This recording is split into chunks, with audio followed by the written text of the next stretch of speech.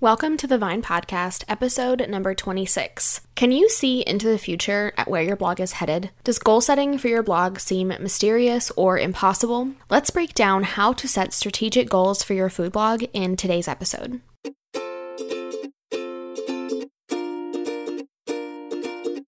You love the time you get to spend creating content on your blog and connecting with your audience. But building a brand and working on your website, that's where it can feel overwhelming. With all of the lists out there of everything that you should do, sometimes you just feel like giving up. But friends, there's a better way. When you spend time strategically thinking about your blog, you'll discover what is essential to build a successful and sustainable business and what's not. I'm your host, Madison Wetherill, a WordPress web designer and branding strategist for food bloggers. I'm here to help you think strategically about the brand you're building, connect with your ideal audience, and ultimately convert them into raving fans, the ones who actually make your recipes, interact with you, and make this whole food blogging journey worth it. It's time to design a business you love and remember why you started a blog in the first place. Hey friends, welcome back to another episode. And before we jump in, I want to cover a quick few housekeeping things before we dive in. If you're new to this podcast, I just want to welcome you and say I'm so glad that you're here. My name is Madison Wetherill, and I am the web designer and branding strategist behind Grace and Vine Studios, a studio built for food bloggers just like you. If you are considering a rebrand or website redesign this year, let's get the conversation started to see how we can work together. You can find out more information about my services by visiting graceandvinestudios.com or check the show notes for a quick link.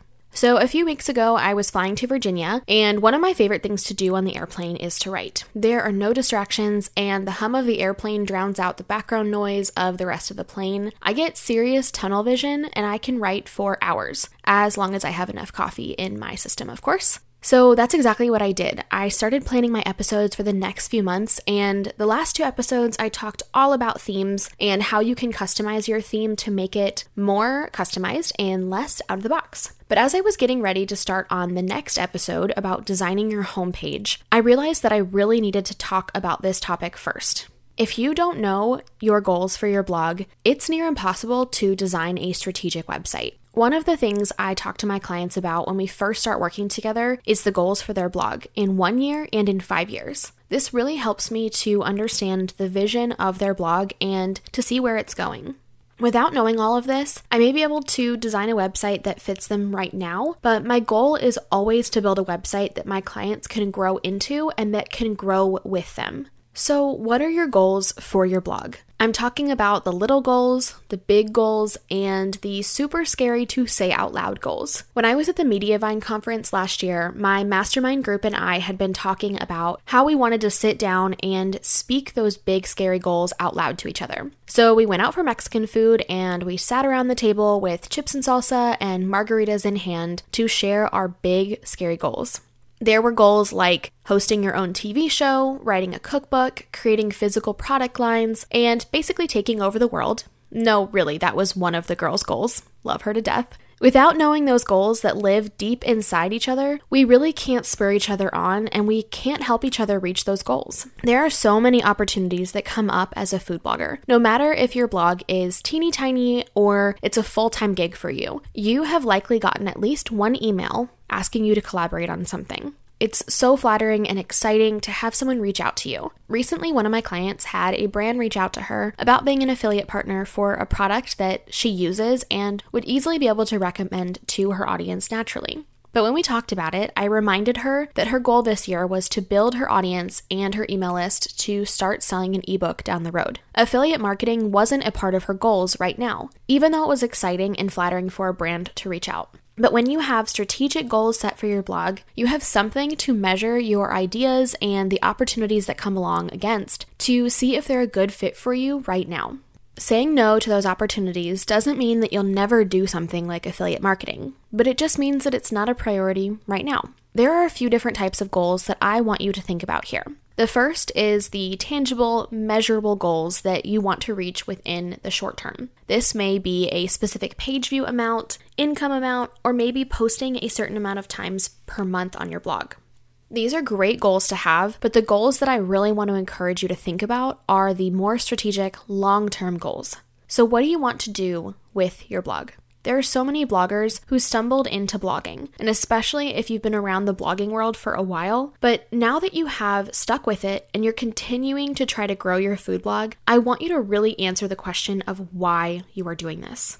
Are you passionate about connecting with your audience and helping them with their struggles? Is your blog a stepping stone to something bigger, like a cookbook publication or hosting your own TV show? Do you want to create a product line that would serve your audience and help them with what they're struggling with? Do you want to contribute a certain amount financially to your family? Do you just want a creative outlet that also brings in some extra fun money? There are a few different types of goals within the examples that I just gave. Some are monetary and some are not. But you have to know where you want to take your blog or what you want it to do for you so that you can make smart and strategic decisions about your blog. It's really easy to say that you want to grow your blog, but what does that mean? Is it page views? Is it monetary? Or is it a certain reputation that will help lead you to something bigger? Do you want to grow your audience so that you can make a bigger impact with them? Or grow your audience so that you can qualify for sponsored posts?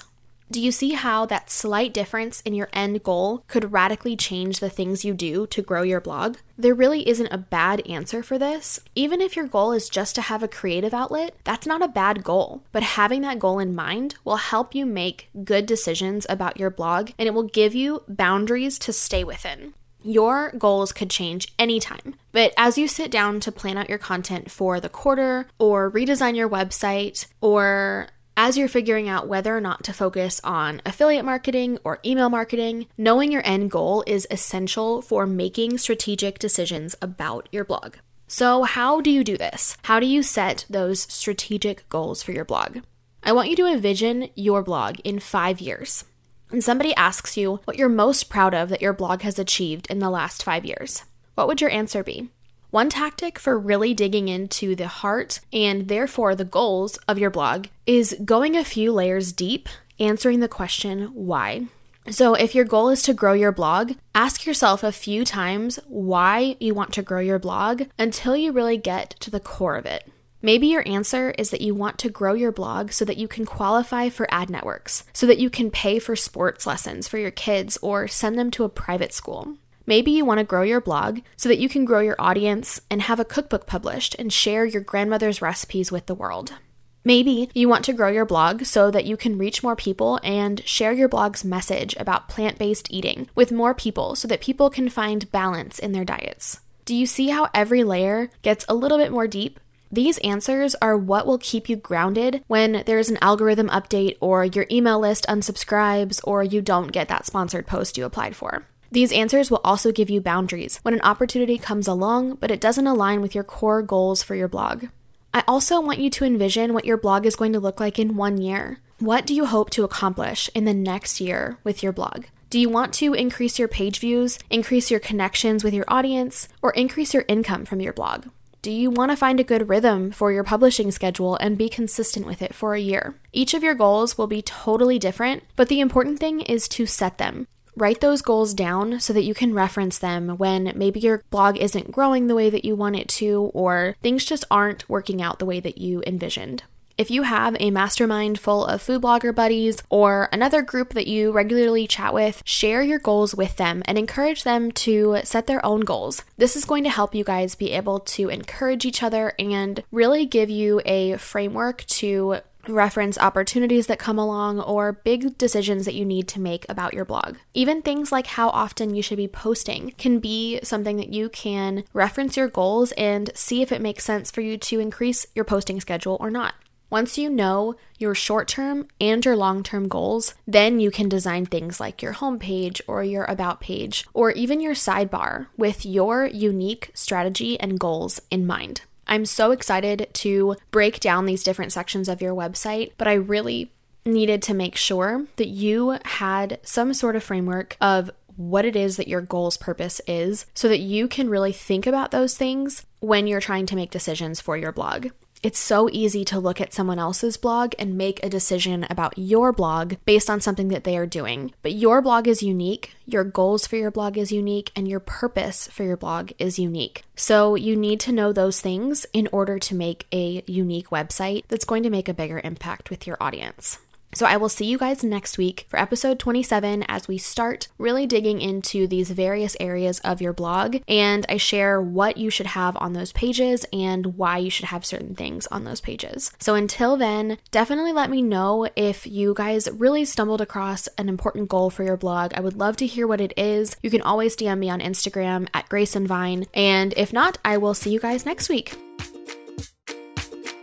Thank you so much for listening to today's episode. If you enjoyed it, I would love for you to screenshot it and share it with a friend. You can tag me on Instagram stories at Grace and Vine. For the show notes for this episode, head to thevinepodcast.com. Talk soon.